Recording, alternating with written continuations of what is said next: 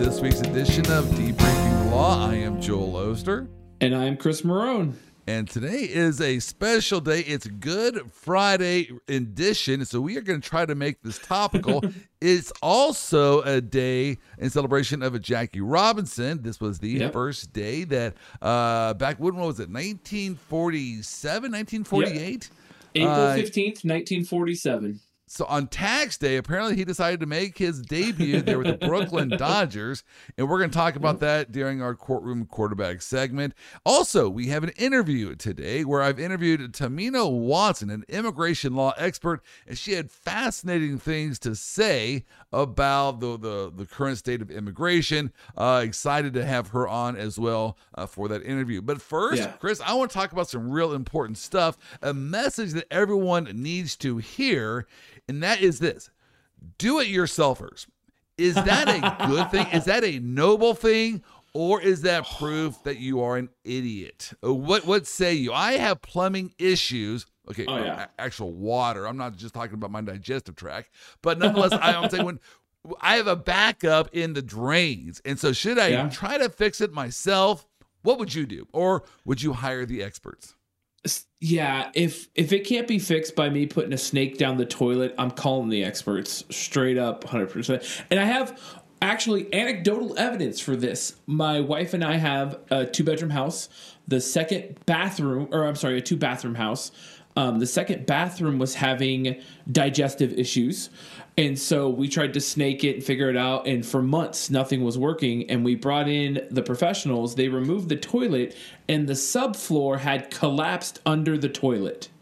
Wow. Okay. And so the main line was like a 1/4 inch off of the toilet. So not only were we feeding water under our house and all the things that go down the toilet, but it was just eroding the subfloor and the foundation. So you took this to another level. I was just simply talking about the kitchen sink. Much better to talk about the kitchen sink. Yes, and so much better. What happened for my sink was the drain, then the pipes actually went about 7 foot horizontally, but there was a slight tilt the wrong direction. And so water would be going through this, and then water would be settling back down, and the grease would be settling back down, causing all kinds of artery hardening to go on. The grease would pack up on the outsides. So I would, over the years, I would try to snake it myself. I also hired the experts a couple times, but all they did was brought in their snakes, and it just poked a hole through so that way water could flow.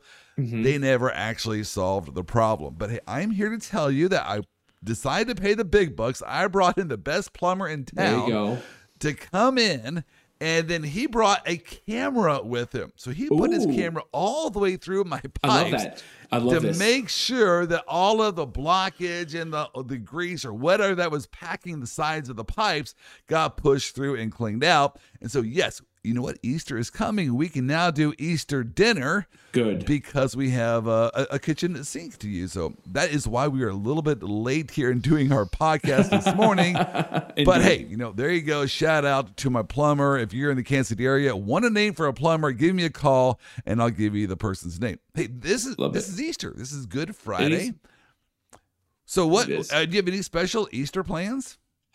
So my wife and I will attend church on Easter Sunday, and last week, my wife's sister, was in town. Shout out to my niece, Kate, who just got engaged last week to a wonderful gentleman. We're so excited for her. They flew in, my wife's sister. So we did a big Easter dinner with all the family in town last week, to celebrate the engagement and to celebrate my sister-in-law being in town. So this Sunday, what did you eat for dinner? We had a ham, a brisket, and we had some vegan dish because my sister-in-law is vegan. Okay, so I'm trying to figure out, what do you make for Easter? I guess ham is traditional. I'm just not really good with ham, and so I don't know how to smoke ham. It usually comes already prepared. I tried to do it with a glaze, and I ended up burning the entire glaze in the ham, and the entire kitchen was filled with smoke, so I don't know what to do. But you guys had... Tri-tip, brisket, you're fine. Any sort of meat. Any sort of meat is good. It's like a Christmas dinner. You don't need to have a Christmas ham. You just have a Christmas hunk of meat. That's what we do. I bought a brisket, so we will trim that brisket and smoke it, and then we'll call it good for Easter. Right. But since this is Good Friday and this is a legal podcast, we got to at least make mention of Good Friday. How did it get its name? It was a trial. In fact, I do this class called Trials of the Centuries, where I cover all the famous trials throughout the history of mankind. I find it interesting to study what was the legal system like during Socrates' day, the trial of Socrates. Right. What happened there? It might surprise you, Chris, to know that. Are you familiar with the trial of Socrates? Not especially. I just know that at the end of the day, he was, banished to his house for the rest of his life? House arrest?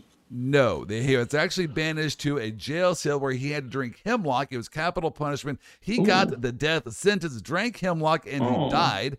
But the interesting thing I like, there's a lot of fascinating things about the Socrates trial.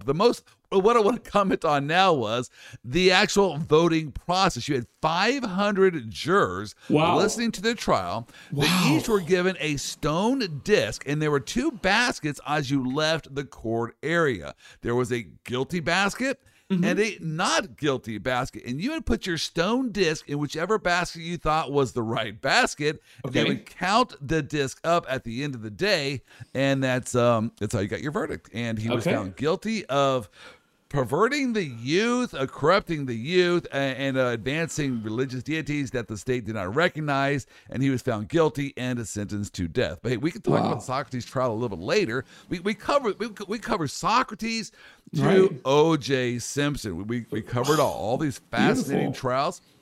In fact, Chris, we're going to talk about those during this podcast and future podcasts. I want to do a series where we kind of highlight these various trials. Well, today is the anniversary of one of those trials. We're talking about the trial of Jesus. This is an historical trial. It's been talked about for thousands of years. 2022, exactly.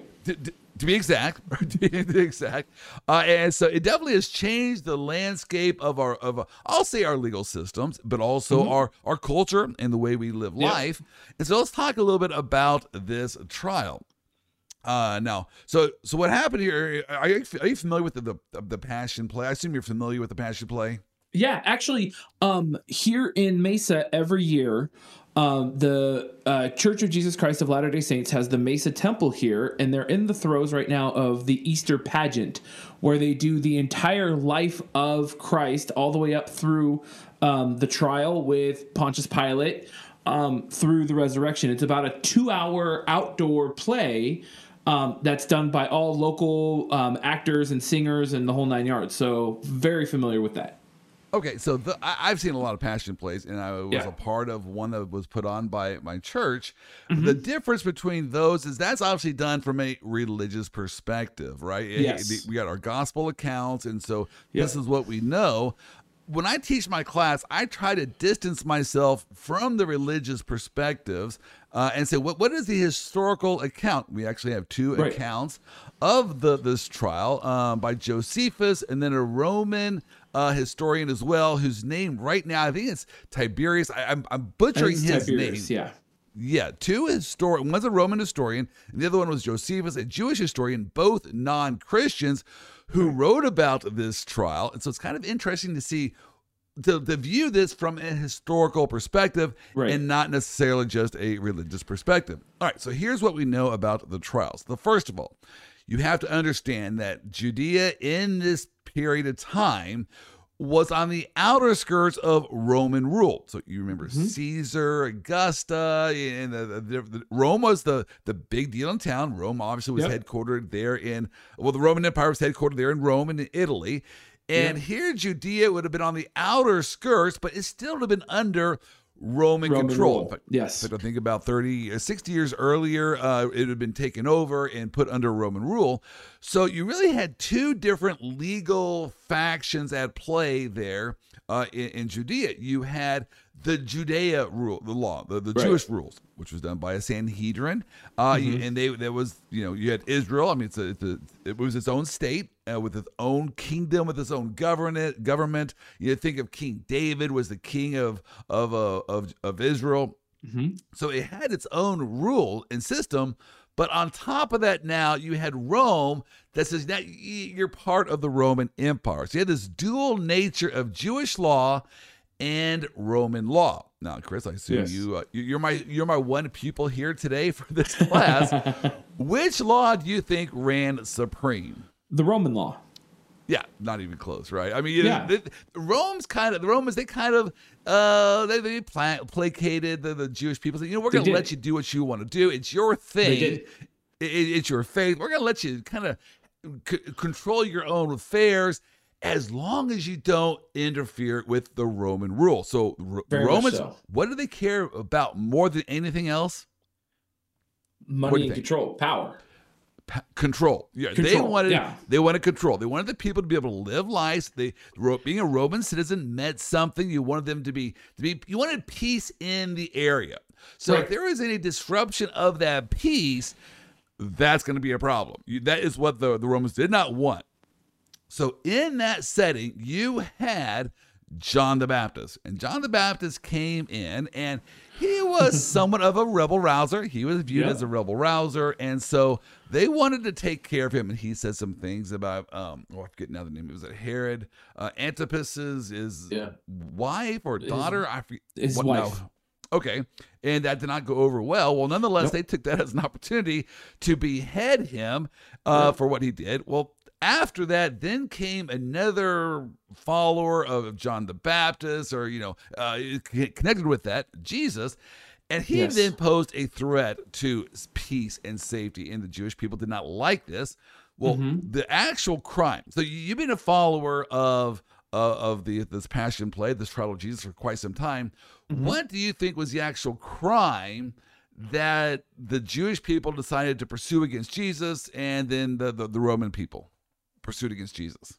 I think it wasn't treason. It was, or maybe it was treason. I know it was like false gods. You know what? Actually, I'm thinking of like 5 different things. I don't know what the exact one was. You were actually kind of right on when you said treason. Your gut reaction there ended up being the crime. I believe at the end of the day, that Pontius Pilate cared about. Obviously, the Jewish people, they did not like the fact that he was causing disruption. He was saying, "Hey, look, I have this new way." He claimed to be the Messiah. Yeah, right, the second coming, the Messiah. And so they did not like his teaching, and so they wanted to shut him up. Well, when he came into the holy city that week, he came into the temple, and I forget what day it was during the week. He overturned the money changers' tables there in the temple court. Now, Palm Sunday. It was Palm Sunday. Right. It was after Palm Sunday, right? That all happens. There he comes in on the donkey there on Palm Sunday. On the donkey, they're waving the palm fronds at him, the whole 9 yards. Exactly. Everyone is loving on this person. Well, then he goes to the temple courts, and he starts to cause a commotion. Now, this is during Holy Week. This is during the festivals. A ton of people there are going to be in Jerusalem. Exactly. Passover. That was a big deal. That was, okay, now you're disturbing the peace. Now you got everyone's attention. You don't disturb the peace. And so that's when the Jewish leaders then said, okay, he's disturbing the peace. He overturned the money changers' tables there. We got to do something about this. And so about the arrest of Jesus that was done there in the Mount of Olives. What I am going to suggest most likely took place before this arrest is the Jewish leaders would have had to have gone to Pilate to get his blessing to arrest Jesus. Now, while normally they probably could have arrested Jesus for violation of one of their rules, this was a much bigger deal. And they was surely such a big deal. And they actually, one of the gospel accounts that say there was a Roman guard there. It's mainly the temple guards that went there. That would have been under the Jewish control. But there was a Roman influence as well that went there to arrest Jesus. I feel certain that they probably got this cleared by Pilate before they arrested Jesus. It wouldn't make sense they would do such a big arrest without getting the Roman governor's approval. Any thoughts?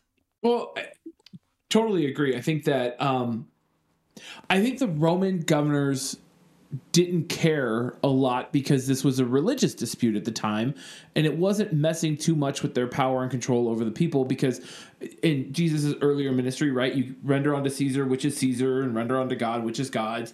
And so he wasn't making a problem for the Romans. What I think the problem for the Romans was now Pontius and Caiaphas was now they were bringing the problem to the Romans, and they're just like, deal with it. Like, Yes. just So deal with it and get it done. if they are going to go to Pontius Pilate at the end of the day, this is going to be an arrest done that's going to really cause a big stir amongst the people during this Holy Week. I'm almost certain they would have gotten that cleared by the head honcho there in the area. They would have went to Pilate's place and said, hey, we are planning on arresting Jesus. What are your thoughts about it? And maybe that's why a Roman guard was sent along the way. They kind of stood on the outer skirts, but just kind of making sure the peace was not disturbed too much during this arrest. All right, and so little did they know, little did the Jews know that this was going to be a huge problem after 3 days. Exactly. So then what they did was they went to Caiaphas' place, and Annas was his father-in-law, former high priest as well, and there was a lot of interaction. Now, there is some scholarly dispute as to what took place in the middle of the night. In other words, so Jesus was brought before Annas, he was brought before Caiaphas, was brought before the Sanhedrin. Were these actual trials, or would these more properly be thought of as grand jury proceedings? In other words, they're trying to gather to see what they had, see what charges they could bring against this person that they would eventually take before Pilate. So do you view these, and I know one of the Gospels mentions it as a trial, but it's also this thought of, do we want to bring charges? Do we find this person committed a crime? And if so, what's our strongest case that we then are going to take to Pontius Pilate? So yeah, I looked at it as kind of like the grand jury and the arraignment phase in a criminal trial, right? Like we weren't at disposition, because at any point up until this spot, they could have just walked away. Like, they weren't ready to go full bore into it. They could have been like, there's not enough here to take to the Romans. The Romans aren't going to buy this argument. We got to go figure something else out. So they called some witnesses in. Right. According to the gospel accounts, and some of these witnesses gave false testimony. When they asked Jesus, he said, when it came to, are you the Messiah? And then he said, I am. I forget the exact words there, but basically he admitted, I am the Son of God. And said, well, this is blasphemy. We have our charges. You are guilty of it. And that's when they decided to take it to the next level. Also interesting under Jewish law that during the time of Passover, of the festivals, they could not hold trials, and they could not hold trials at night. And so that's why there is some scholarly dispute. Yep. Was this actually a trial, or was this more of a grand jury type proceeding that's going to bring these charges before Pilate? All right. Because there's nothing like splitting hairs during a religious week to figure out like how you can, murder your enemies. Yeah. Yes. Because that's in line with the Gospels. Then they take Jesus to Pilate. Now, why did they take Jesus to Pilate? Well, again, some of the scholarly articles suggest that they had to, because what they really wanted at the end of the day is they wanted a crucifixion.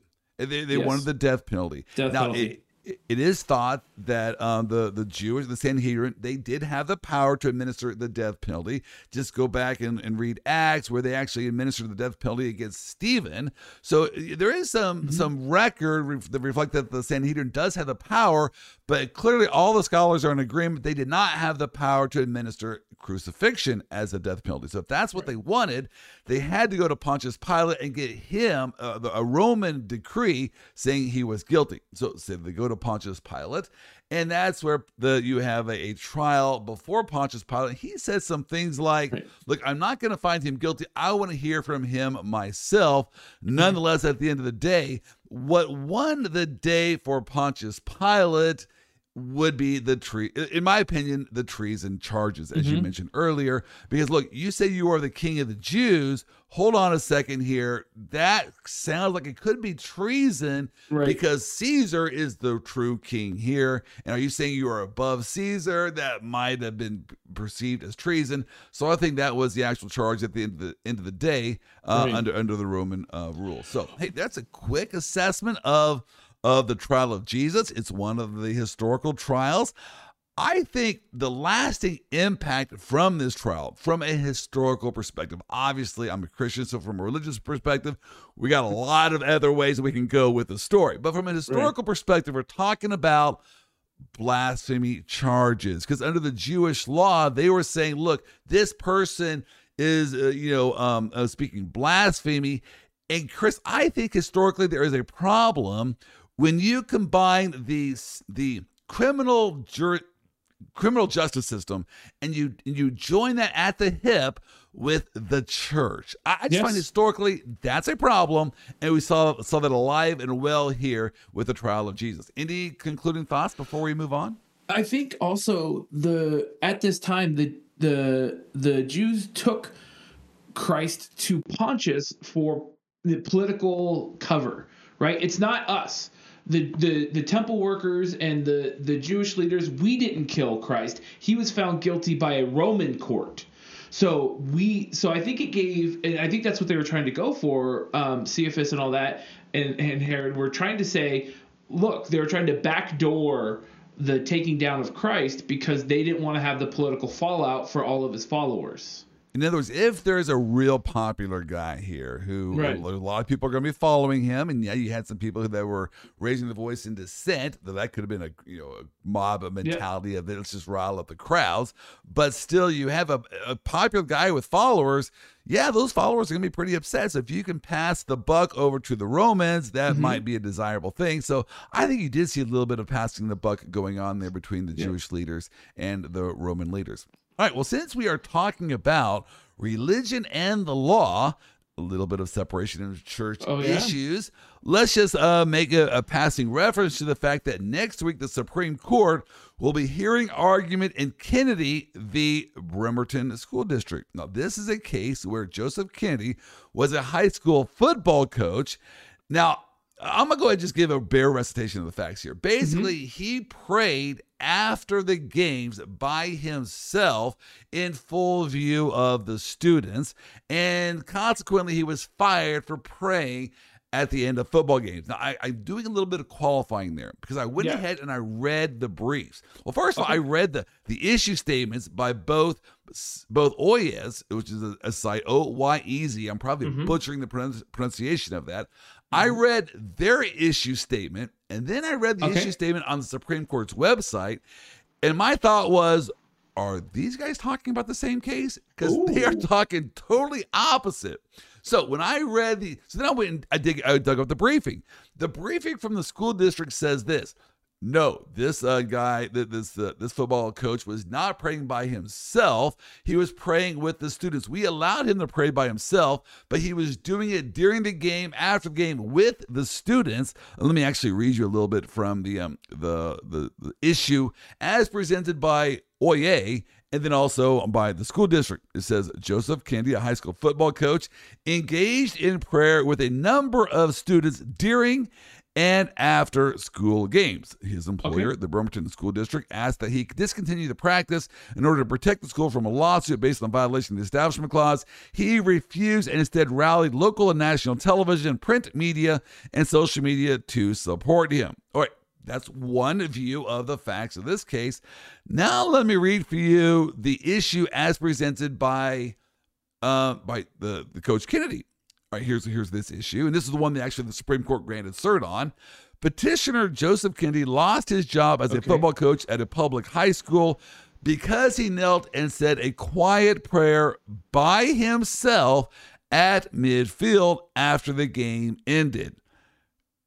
Chris, what is it? I mean, is it by himself or is it a classroom assignment? Which one is it? Because I got to tell you, that's going to make a difference in how the court rules in this case. Huge difference. Yeah. Any thoughts on this case? The court will be hearing argument next Monday.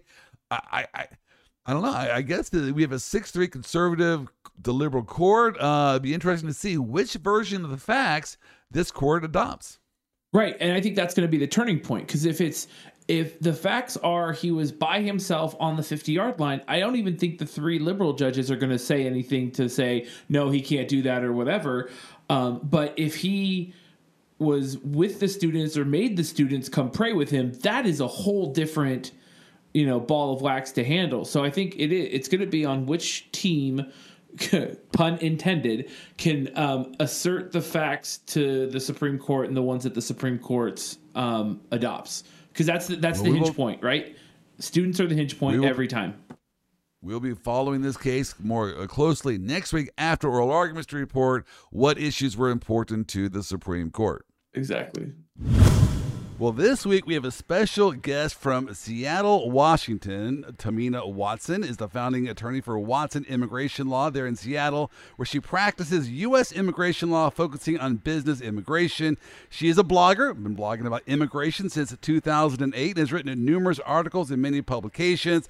She's the author of, and I like the titles of these two books. We're going to have her talk about these two books, Legal Heroes in the Trump Era, Be Inspired, Expand Your Impact, Change the World, and that's the first book. The second book here is The Startup Visa, Key to Job Growth and Economic Prosperity in America. I'll definitely want to hear about those two books. She's also the founder of the Washington Immigrant Defense Network, which funds and facilitates legal representation in the immigration courtroom.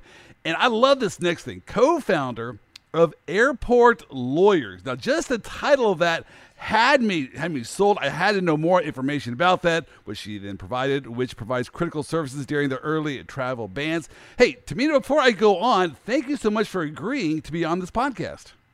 I'm so grateful you invited me. Thank you for having me on your show. Now, I just know after we get done with this conversation, my listeners are going to want to know how they can reach you. So right out of the gate, what is the best way to follow you and to reach you and see what you are up to? Well, I'm so grateful for that opportunity. Number one, anybody can connect with me on LinkedIn. I'm pretty active on that. I am on all the social media platforms, but the best way is my website, which is www.watsonimmigrationlaw.com. There's a contact page, but I also have a blog. So anything that's on social media anywhere starts on the blog. So it could be a one-stop shop. Now, don't pull over your car to jot that down. We're going to have those in the show notes here on the podcast. So if you didn't write that down, no worries. Just go back to our show notes, and we'll have all those printed out for you. Hey, thanks so much, Tamina, for joining us as we talked in pre-show. You are right there in sunny Seattle, Washington. Is that a little bit of an overstatement? Oh my goodness, it's such an overstatement. We have something called the atmospheric river here, which means that it rains for days on end. Although this morning there was a little bit of a reprieve, so it wasn't pouring at least. Right. But Seattle in the sun is just so beautiful. So all of us in Washington sort of wait, for 10 months to get 2 months of sun. I love Seattle. I had a conference there in Seattle a couple of years ago. My brother lives there in Eugene, Oregon, so not too far down south. So I went to the conference there. I did realize why your coffee is so delicious. I guess it helps you get through the rainy seasons. I'm not sure. I then hopped on a train and then took that train down from Seattle to Eugene, Oregon. It's great scenery there to see. Have you ever been on that train ride from Seattle? I've been on that train ride to go to Portland. I've been on that train ride to go to Vancouver, Canada. And honestly, the Pacific Northwest is just incredibly beautiful. If you haven't traveled here, take your next vacation domestically, so you don't have to have tests to go on an international flight. Right. Now, I'm going to Vancouver here this summer. Is it a good idea to fly into Seattle, then take the train up? In other words, will it be a nice scenic view? Absolutely. So scenic. It is a very beautiful, comfortable journey on Amtrak all the way to Vancouver downtown. I got to tell you, it's I grew up in the Midwest, Kansas City, and we really didn't use trains much at all in Kansas City. We love our automobiles, I guess. I don't know. And trains weren't really a big part of growing up. So I never really experienced the train experience. And then I went there and I rode on some trains on the East Coast and West Coast. It's a great way to travel. It was kind of fun going to the drink cart there and getting your food and your drink and sitting down and just see the scenery. It was a lot of fun. Hey, we obviously are going to talk some immigration today. That's why I had you on. You are the guru of all things immigration. By the way, I would be the anti-guru. I really don't know much at all about immigration, so you can just blow some smoke in my direction. I cannot tell the difference. I did have 2 immigration cases, by the way. I won both of them, but that was kind of an accident, not intentional. But before we get there, I want to know the Tamina Watson story. Everyone has a story, a ministry, I call it, a mission in life, a calling. And I want to know the Tamina Watson story. How did it come to be that you are now this amazing immigration lawyer? So let's start off with, where did you come from? Well, I love that question. And it occurred to me to start with something that you just mentioned. Everybody has a story and everybody has a mission. In 2022, I've realized my mission is to talk about love and how important love is in Really? every aspect of the world. Yes, I mean, I just was like, I'm working so hard to bring change. Why isn't change happening? And I realized love is the answer. So we'll circle back to that later, but I wanted to make sure I didn't miss saying that because I now have a mission, which I didn't have until 2022. But Oh, we my got to unpack story that. is, We have to unpack what you mean by love is your mission.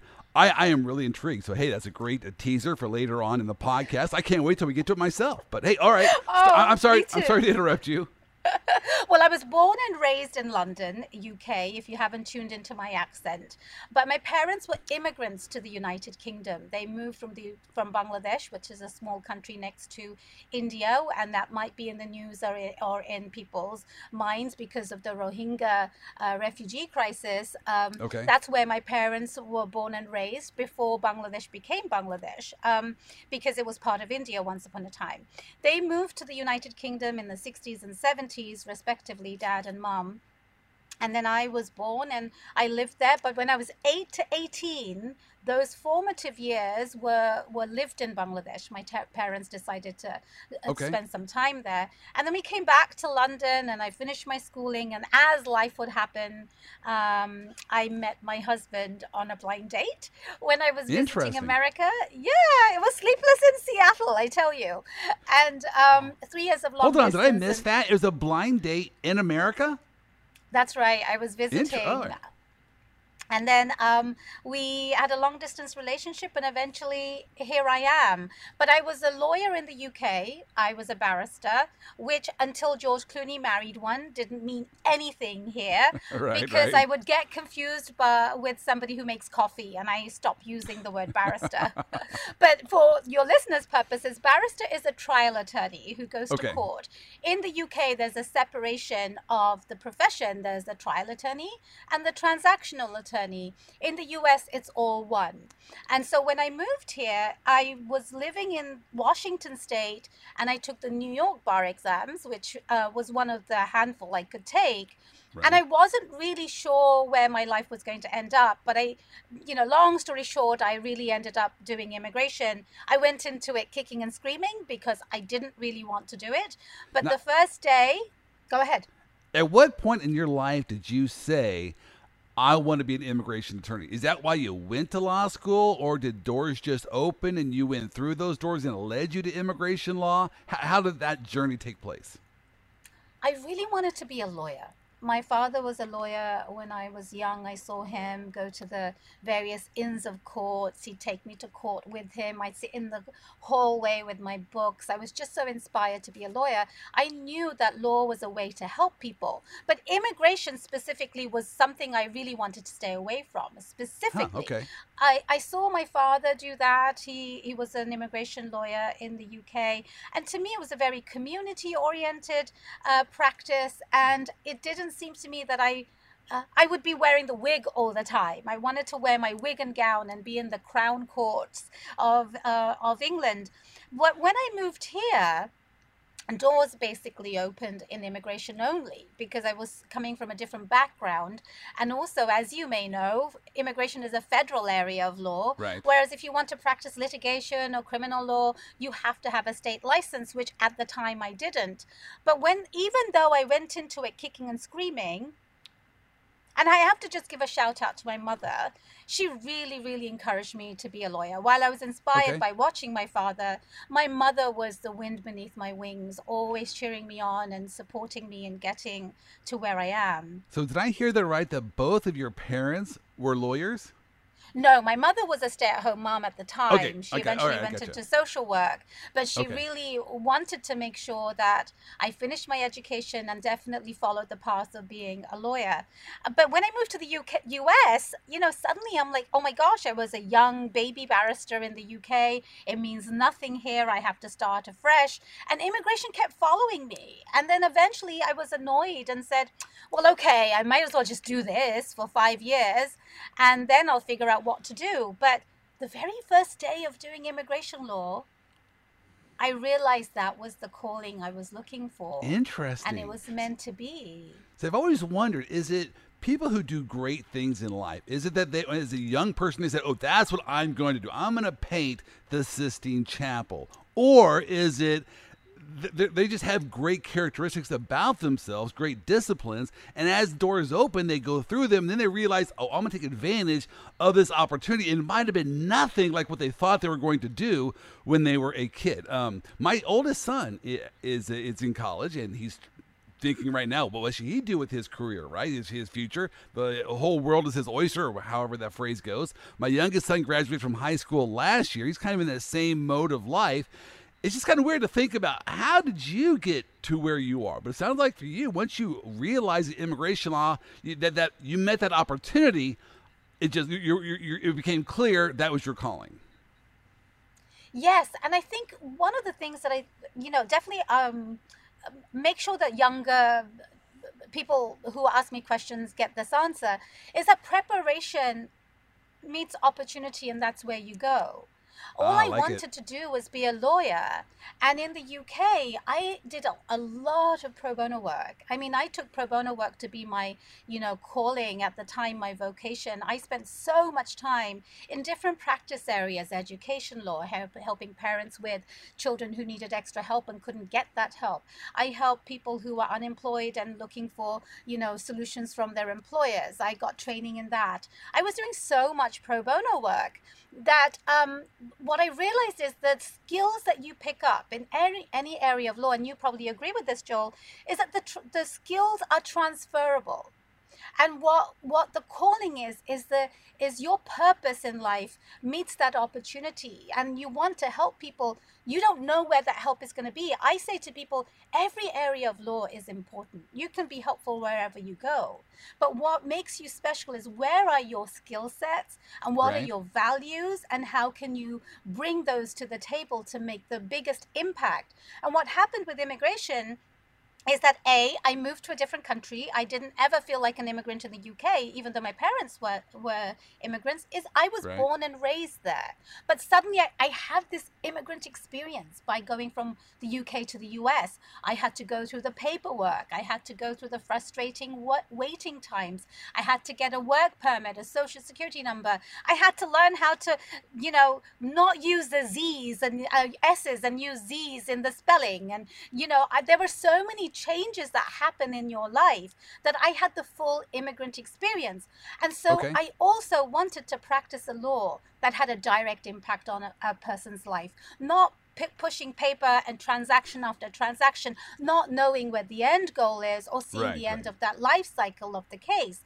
Whereas my work is really transforming lives and livelihoods. And it took me like 15 years to come to that conclusion of, I'm really transforming lives and livelihoods instead of just a case, because I am helping them emigrate, their dreams come true, they're bringing their families together. That is something you cannot put money on, honestly. I mean, it sounds kind of cliche-ish, but, in elementary school, we were taught that America was the land of opportunity. And so if you are dealing with immigrating to the United States, people are probably looking at that as a great opportunity in their life for generations to come. I mean, once you move here, then your kids are going to be American citizens as well. So, yeah, you actually are helping them transform not only their lives, but their offspring as well. Well, I got to think about that. That's actually pretty much better use of your law degree than my use of my law degree. But I like that saying, the phrase you just said, when preparation meets opportunity. Now, you have no reason to know this, but that's one of my main phrases in life. Not because of some great example you just gave, but when my KU Jayhawks won the national title in 1988, our star player Danny Manning said, well, isn't it just lucky that you guys won the national title? He said, nope, preparation meets opportunity. And so we prepared, and then when the opportunity came up, we won the national title. A little different context than what you just mentioned. But all right, well, I want to get into what your thoughts are on immigration, the immigration issues that are going on right now and maybe in the recent past. But before we get there, I want to just throw some softballs out your way just to kind of highlight how ignorant I am when it comes to immigration issues. That's why you're on here. You can set me straight and educate me on all things immigration. But let's just say I want to travel. I want to go to a foreign country. What kind of immigration issues do I need to worry about? Like, let's say I want to go to, Europe, which I think might be a lot easier as compared to going to China. I mean, how does one, even if I want to go live in China or travel there for about 3 months, do I have to worry about immigration? That's such a great question and such a great way to open this discussion. What is really important for your listeners to understand is every country has borders. Every country is sovereign, they have their own rules, and you have to abide by them. And when you're traveling outside the US or traveling inside the US from a different country, you need to have a document that says you are a real person and you are a citizen of X country. And that is your passport. Your passport is essentially, and the passport word is used in so many different contexts, but it literally means a little tiny book that has a picture of your face, your height, weight, color of your eyeball, and your hair color, but also which country you're from. That is your passport. That allows you to get on a plane. Okay. But to actually get into the country that you are traveling into. So the plane lands in China. Mm-hmm. What do I need? You are now off. You're deplaning. It takes a frustratingly long time to get off the plane. But now you are stuck behind a very long line of people to say, I have the right paperwork. That paperwork is generally a visa. Now, you mentioned Europe. It's easy. It's because most countries in Europe and the US have what's called reciprocity. They have a mutual agreement of waiving visa requirements. They are going to say, because we have this understanding, you don't need a visa, just waive your passport. But China, Indonesia, other countries will possibly want you to have a little stamp saying somebody at an embassy saw your passport, took your money, and said, why are you coming to visit our country? We will vet you and say, yes, you can come and visit for 3 months. Okay, so how long does that take? Every embassy is different and every country has different rules, different fees. What I will say is you have to do your own research about which country you're going to and do you need a visa. And then you have to go to that embassy's website to figure out what the steps are. Some embassies will say come in person. Some embassies will allow an intermediary. Some will just allow you to mail it in. I'll give you a current example. Just the other way, I've been speaking to a lot of Ukrainian citizens and Russian citizens who are trying to come in. And I'll just take the Russian example. Russian and Ukrainian citizens have been declared stateless. So I just described to you the passport, which will say you are a citizen of X country. But when you are declared stateless by the United States, it means that you can go to any embassy in the world, US embassy, to try to get a US visa.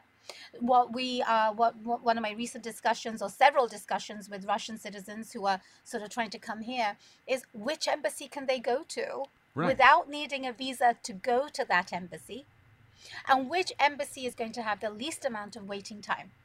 Now, I cannot spend the time and charge money to do that research. A lot of people are doing that, but I'm showing them the roadmap of those are the primary things to look at. So it goes to your question about what do you need. Now, you actually just kind of led into my next question. I have some friends in the Ukraine, and I was talking to them the other day because I was just kind of concerned about their welfare.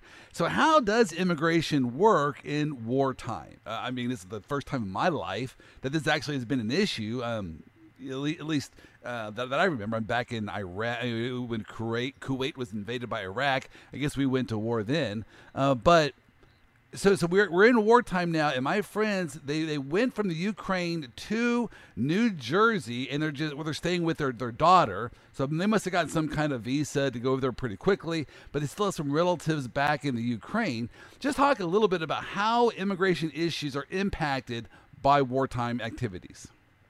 That's such a great question, and it's my first issue in my lifetime too, especially as an immigration attorney. I want to mention two things before I answer that question. Number one, that friend of yours that is here, they would likely be able to benefit from the temporary protected status that was just granted by the Biden administration 2 weeks ago. And so that is very important, because while they might have had permission to come in, it's for a very limited amount of time. And so that temporary protected status allows somebody to stay here for 18 months, but they have to fulfill some paperwork. And to piggyback on that, I'm in the process of organizing some training events to train lawyers like you, Joel, to be able to help the vast amount of people that need help. So that was the one thing I was going to say. The second thing I will say is the wartime issues that we are seeing are reminiscent of what happened in the Second World War. And you and I weren't there to see what happened. But this administration and recent administrations haven't really seen that specific issue. So it's not that there are a shortage of humanitarian crises around the world, whether it's the southern border that's in the news all the time, or Africa, or different parts of the world. What's different about this is one country is invading another in a way that we would not expect. And the words nuclear threat are not a threat anymore. They're not theoretical. They're real. So the seriousness of the situation is significantly elevated from any other way. Now, what I wanted to mention is, as of this morning, NBC has breaking news that the Biden administration is trying to create some program for a specific group of Ukrainians to get here in an expeditious manner. I don't know what that is yet. It just landed in my inbox in the last half an hour. So if your listeners are interested, they can go to the NBC website to find that particular information. But for anybody who is generally outside the US, who are Ukrainians who are now dispersed in various parts of Europe, this question is on their minds. How can I get to the United States? Now, of the 4 million or 3 million that have been displaced, what I do want to say is I don't think everybody wants to be in the US. So what the numbers really are, I don't really know. But what we do know is we need a good, efficient way to get those people who want to be here in an expeditious manner. Now, number one, there is the tourist visa. Very difficult to get. Ukraine does not have a US embassy that is functional at the moment, but the Ukrainian citizens have been designated to go to Frankfurt, Germany. Now, Frankfurt, Germany is taking a very long time to see people, a year out. So that is not expeditious. But I did mention earlier that stateless people can go to any other embassy. So if somebody who has the resources and the means to go to an embassy and who does the research I just mentioned, they could possibly go to another embassy to get a tourist visa. But there are lots of pros and cons with that, and it will be too much in the weeds to go into it. But if anybody's interested, maybe go find some of my articles that I've written. The second thing that is really important for people to know is these are people who are now refugees. We do have a refugee criteria. Now, the refugee criteria that exists has been there for a very long time. But that visa category takes years and years to process. It doesn't solve the immediate problem that we need. So while it is a good option, we need people to get here sooner rather than later. Now the third option. Go ahead. Well, you mentioned both from Ukraine and from Russia. So are we seeing people from both countries wanting to flee those countries, I guess, because they're in the middle of war? I guess I always thought about it from the perspective of the Ukrainians. I didn't think about it from the perspective of the Russians as well. Until I started getting the calls, I was very much focused on the Ukrainian nationals. But there are a lot of people who do not support the war in Russia. And now suddenly they are at risk. There are people who have been in Russia who are US citizens and they've lived there for a long time with, Russian family members. And suddenly they are thinking about leaving the country, but it's not easy at all. The borders are closed in Russia as well. And so these questions are very nuanced, but they're also trending issues. And essentially what's happening in the world, always reflects on my practice, believe it or not. When there's a recession, I'm getting the calls about, oh my gosh, I've lost my job. Right. Afghanistan had, a humanitarian crisis. Immediately I start getting calls. And it's really interesting what I wanted to do. You started off with what did I want to do and how did I get into law? I wanted to make an impact on people's lives. And boy, am I doing that. And I get to have a front seat. Right. Oh, fleeing a war. I can't think of anything more important as far as helping someone out in a moment of strife. All right, Fat, did I cut you off on your third point? You're about to go to a third point. Yes. Okay. Yes, the third point is we saw that play out with the Afghan humanitarian crisis. Now, different type of crisis, but nevertheless a humanitarian crisis. And there was a program, there is something in the law called humanitarian parole. Now, I want your listeners to know that parole in this context means permission to be in the United States. You're admitting somebody to be here with permission. It's not like a get out of jail card, essentially. But it's based on there is a humanitarian reason for somebody to be here. Now, you, me, any American citizen or green card holder can sponsor anybody. There doesn't have to be a familial relationship for that. So in the Afghan national situation, 40,000 applications, and actually probably more since I last did the statistics review, have been filed. And these are individual applications. Those applications have proven to be difficult. The standards have risen since the Afghan crisis happened, but they're also lengthy in processing time. Most of them are being denied. That has demonstrated that the Ukrainian nationals need a different type of humanitarian parole system. And that is where the NBC News program that I just mentioned will likely tie in. And in they are likely going to say, we will use the humanitarian parole program to create a special program for these types of people, and they'll have parameters. I will direct your listeners to read my articles. I have a bi-weekly column in Above the Law, and the most two recent articles are about these options, where I talk a little bit more in depth about what they are and why they can be useful. So I'm interested to see what unfolds in the next couple of days. Oh, man, you are on the cutting edge. All right, now, I know we just got into the real heavy there. I meant to start off on the light, right? Hey, I'm traveling about, and then we got right into wartime. So we went right into the heavy stuff, but I want to just backtrack it a little bit, because I'm trying to get a full understanding of immigration, and this actually is a personal issue. I'll just lay it out there. I just got back from a cruise from Bonaire and Curacao, and I want to buy a condo in Bonaire. It's just an amazing place there. I went there and talked to some of the real estate agents out there, looked at some condos. What kind of immigration issues does someone have to think about if they want to buy a vacation condo in one of these, foreign places like Bonaire or Curacao? Outgoing immigration is not my forte necessarily, but I can talk a lot about what people have to think about when they come here to the US. Well, as a, general issue, I would say, are you allowed to own property?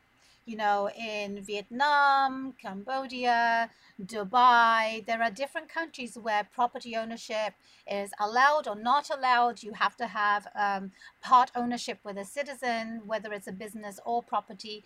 And I don't know the ins and outs, but I understand that there are nuanced ownership laws that you must look into. And I think when you're thinking about buying a property abroad, do you need a residential visa? Can you just, we just talked about waiving your passport. Do you need something like that to actually live there or own property? So I think those are the primary things I would think about. The other thing I would say is, and this was something that I had personal experience with recently, what about health insurance? It is a big deal and I was just speaking about it with my husband last night. If you have health insurance in the United States, Right. Will you get coverage in a different country? What if you, trip, accidentally and suddenly your arm is broken? Or, you need some treatment for a sudden, I don't know, heart attack. Right. How do you get treatment for that? And I think those would be my top three things to look at, that if you're going to be somewhere else outside the US, how do you make sure that you are safe and nobody's going to bother you? But the question I get generally is, I want to live in the United States. I just want to retire, be here for 6 months. What do I do? And people do buy their houses in Florida or Right. Scottsdale, somewhere sunny and beautiful near a beach, or Hawaii. You can buy a house as a foreign national in the U.S. Okay. The Right. treasury will be happy to take your money, and they will do that. The question becomes, how often can you come here and stay here? And this is where, that waiving of the passport becomes very important. Right. A lot of people who are coming to the US can waive their passport and stay here for 90 days, not beyond. And COVID brought a lot of challenges to those people. Actually, a story for another time. But we do not have a residential visa. We only have Okay. work visas or green cards to stay, and none of them are easy. There's no retiree visa, although over the last decade there have been proposals for retiree visas. We don't have it. But the other thing that people don't think about are taxes. In the United States, I'm not a tax expert, but I often will refer my Right. clients to tax experts. If you have been in the United States for about, I think it's 180 days, suddenly you are a tax resident. How does that interplay into your, life? I don't know. Only a tax attorney can tell you. But those are some of the, issue spotting things that one must keep on their checklists. Interesting. Well, all I noticed was the beautiful beaches and the sand. But hey, I guess I should look at taxes as well. All right. Well, I'm done with the softballs. Now I want to throw in fastball high and tight. I like my baseball metaphors. So again, I have an immigration lawyer on this podcast. I got to take advantage of this. I want the truth about what's going on at the border. I mean, I got to admit, and I'm being totally honest here, I don't get it. I've had a lawsuit there in El Paso, Texas, and so while I was there, I wanted to go across the border, and my local counsel there, she said, no, you don't go across the border. It might take you forever getting back. So I had very, very, very limited experience. But the reason why I don't know what's going on at the border is it seems like since the border, it kind of touches on politics. I say touches, that might be an understatement. It involves politics. Everything I hear, I got to wonder, is someone distorting the truth here? I mean, do you actually know what is going on at the border? Can you, in real dummy, layman language, explain to me what our border crisis is all about without the guise of politics? Absolutely. And it's a very complicated issue that is very difficult to simplify, but I will try my best as far as I understand it. But before I say what I will say, I do want to mention a book I recently read. And the book was written by Sonia Nazario. She is a Pulitzer Prize-winning author, and she had gone on to do some investigative journalism herself, and wrote this book called Enrique's Journey. And Okay. it is difficult read, but very enlightening to see what happens to people who are in South America trying to cross the border coming to the US, and all the journeys they have to face just to get across the Rio Grande River. Right. And it will shed light on some of these issues. As far as I understand, and remember, I'm an immigrant, and all of the things that are happening at the border are really a culmination of decades of issues in the triangle over there. But essentially, in a very simple way to describe it, people who are fleeing for their lives are trying to come into the United States to just be alive, just stay alive. Right. There are women, there are children. These men, women, children are facing different types of persecutions, and they just want to come in. And what happens is the southern border obviously hits across, there's Mexico, people from Guatemala are coming, and Honduras. There are a lot of people who are trying to come here. And the United States border is what is essentially, we wanted to have a wall, we don't have a wall, but we do, what comes into the politics is the security of it. And what is happening is the immigration service is trying to have a control over who can come in and who cannot come in. And that's where everything becomes very divisive in the discussions where politics meets law and enforcement as well. Law enforcement, the rule of law, and politics. That's as simple as I can make it without making it any more difficult. But what really happens is when somebody comes to your borders and says, I want to have asylum, right, international laws, the United States laws all say we should allow them to have an opportunity to prove their lives are in danger. And how that is being conducted is where the rubber hits the road. And what I will say is this administration obviously is coming on the heels of a previous administration that had caused a lot of noise. And, we heard a lot about caravans during election times, and we didn't see the caravans after that. So what was orchestrated, what was not orchestrated, I am not one to say because I don't know the details, but one thinks. These are seeds and food for thought. Right. But the crisis in the southern border is a culmination of decades of policies. Right. And what you have heard from the Biden administration is that they're trying to go to the root of the problem. And, this complexity will not be solved in one day. And so many parties have to come and collaborate. And so that's all I can say about it, because it's bigger than you and bigger than me and bigger than anybody who's listening to this. But what I will say is that we have incredible leadership. Even though a lot of people might say I'm not seeing it, we have incredible leadership at the Department of Homeland Security. And we have incredible leadership at the USCIS. And we have an administration that really wants to solve the problem. The trouble is that there are lots of external problems that are coming in while we have a broken system that they're trying to fix as well. Well, let me throw an idea out there just to see what you think about it. Because, again, I am not an expert at all. I had 2 immigration cases. And in those 2 immigration cases, what I learned was there is a tremendous backlog of immigration cases. And for us to even, run one of those cases through, I mean, it would take months, if not even over a year, before we even got a response.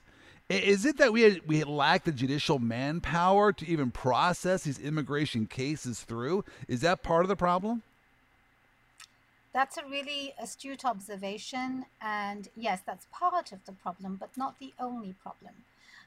When you talk about backlog, there are backlogs in every aspect of immigration at this point, whether it's the court, whether it's trying to get a green card, whether it's trying to just go to the embassy around the world. And there are different reasons for having that.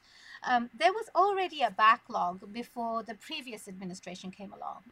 And our system was set in the 1950s and 60s. Okay. And if you think about the world as it is now, it has evolved so many times over. We have better technology, we have globalization. The laws that we have do not reflect the modern day life that we have. And so we really do need to have laws that fit these times, and we don't. So the law was already broken, the system was already broken. And then we had an administration that trampled on it. Essentially, they took a broken thing and, trampled on it.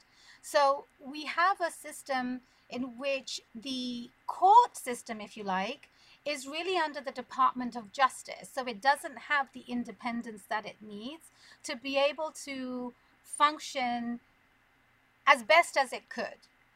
And what we saw from the previous administration, that there were lots of restrictions and controls that were being put on judges and the system in and of itself.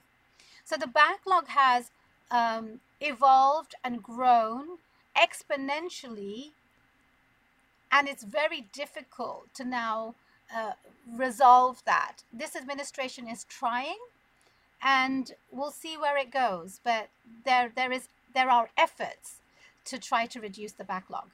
Hey, have you ever thought about running for office?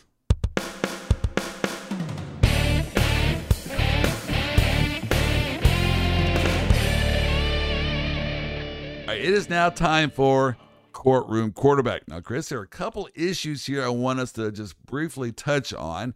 The first one is today, April 15th, is not National Tax Day. It's the day that usually I fear greatly. I tremble on April 15th. No, this is the day of celebration. It is Jackie Robinson Day. Explain, why is this Jackie Robinson Day?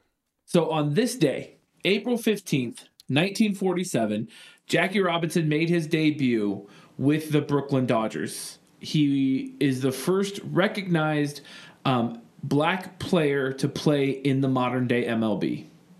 Okay. Huge deal. Now, I don't think he was the first athlete or African-American athlete to play professional sports. I think that was in football, but definitely during this time period, baseball was the sport of America. It was America's pastime. And the sports were segregated. You had your African-American league, and then you had your Caucasian league.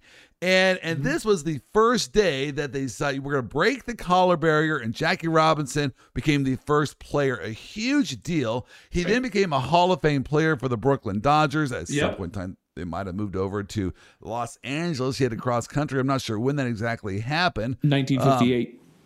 Well, see, that's why we have you on here. You have the information. Baseball is life, man. Baseball is life in the Marone household. This is my one thought, and I'll let you give a thought if you want afterwards. I really believe that sports is a great opportunity for the integration of the races because I really truly believe in my heart of hearts. You might think, Joel, you're crazy, you're naive, you live in la la land. But I've been involved in sports a long time at a lot of different levels. Now, not the professional level, but I follow professional sports probably more than the people who get paid to follow professional sports. It is my passion. I used to have a sign up in the house that says, "We interrupt this marriage to bring you the football season." I care deeply about sports. So this is my take. I think the first and foremost concern of those people that are actively involved in sports is to win. You want to win the game. Yes. You want to beat the other side. If you are a player, the competitive juices start flowing. Yes, obviously you want to get a paycheck as well. It is a business. But still, when you are between the lines, you want to win the game. I don't even know if I've ever even gotten into a tennis match where I'm actually in the middle of a tennis match, and I said to myself, yeah, I don't really care if I win this. You know what? It could go either way. No, you want to win the game. Now, in order to win the game, you have to have the best players. So there, Branch Rickey, who I believe was, I don't know if he was the owner or manager. The manager, okay.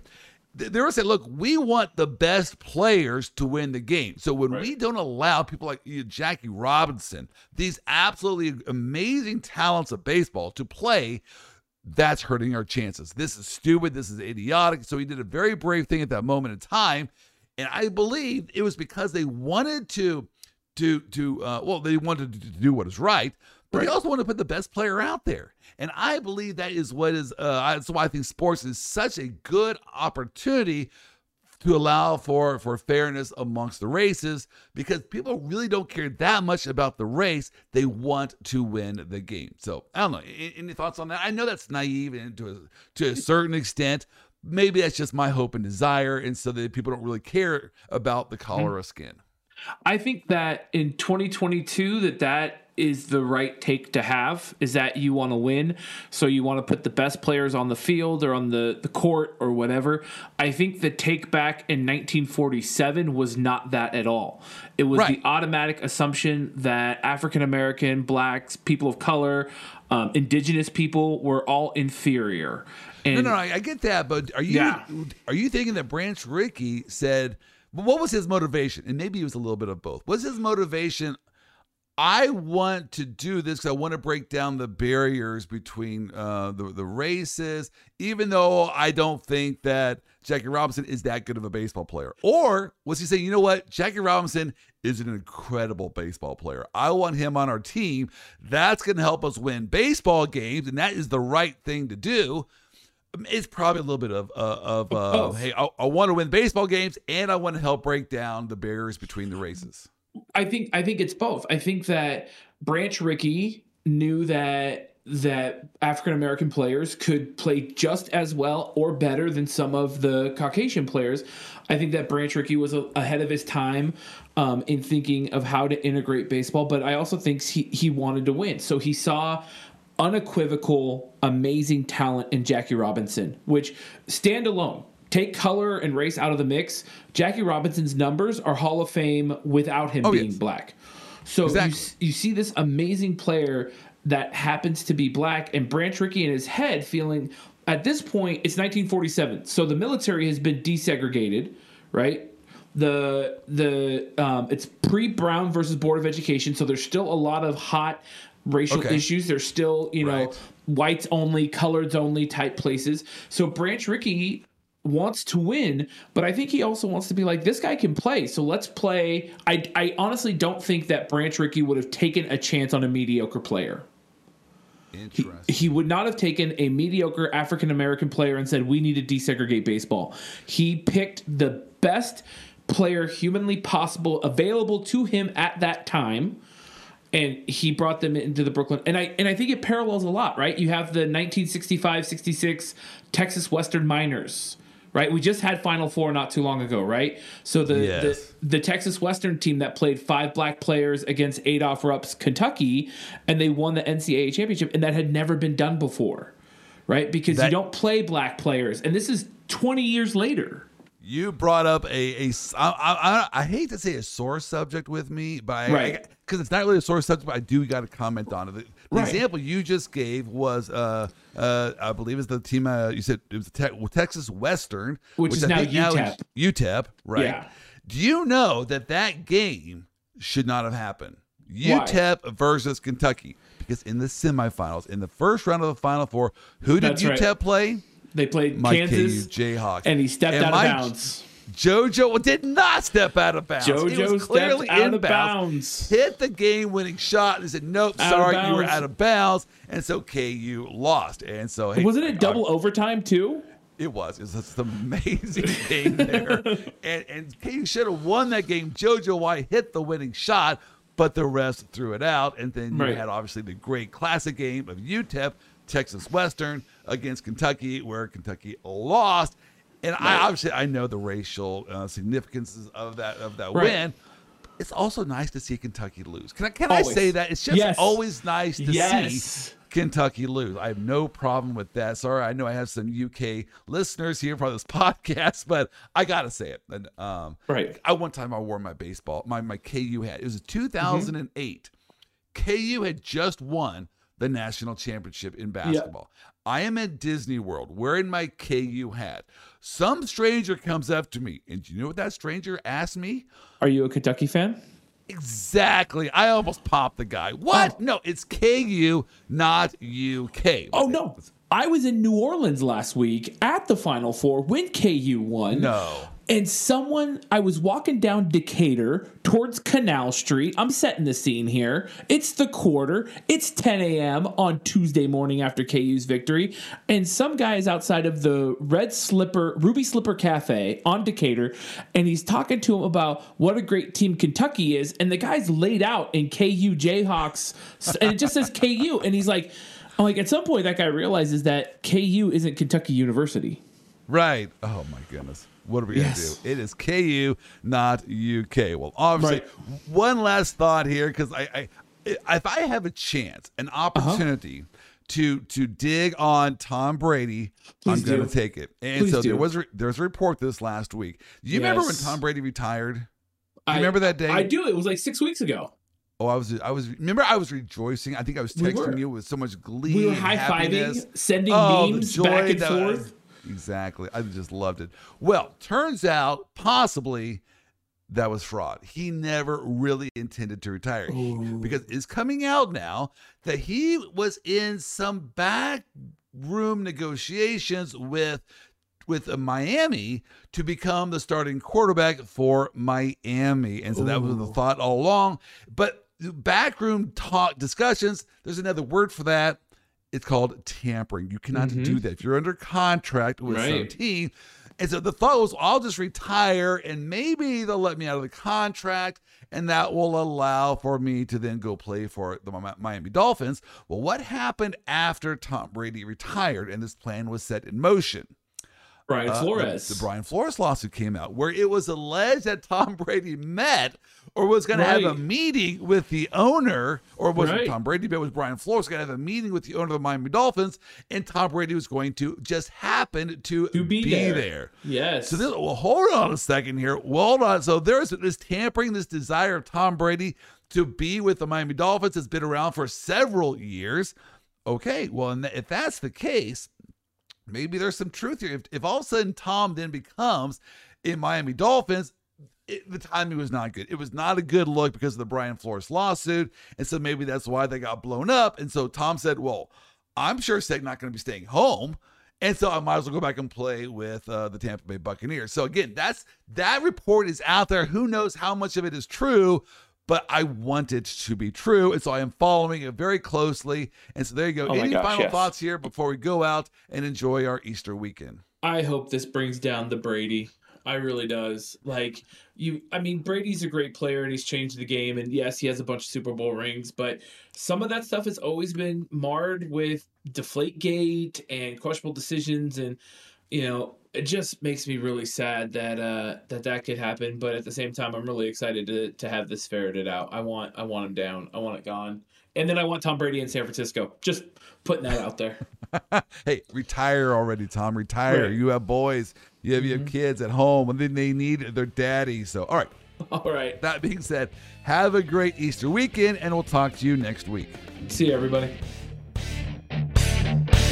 Thank you for listening to today's podcast. If you enjoyed this podcast, please give us a 5-star review. We need your love to help us continue highlighting the funnier side of the law. I want to give a special shout out to our Vice President of Operations, Wendy Oster, without whom this entire operation would be a complete and utter mess. Sean Wynn and 15-5 Features for making me sound way better than I actually do. Brooke Boland for our marketing efforts, and Ryan Kuhn and Paul Kuhn of Triplicity Marketing for our technical and computer support.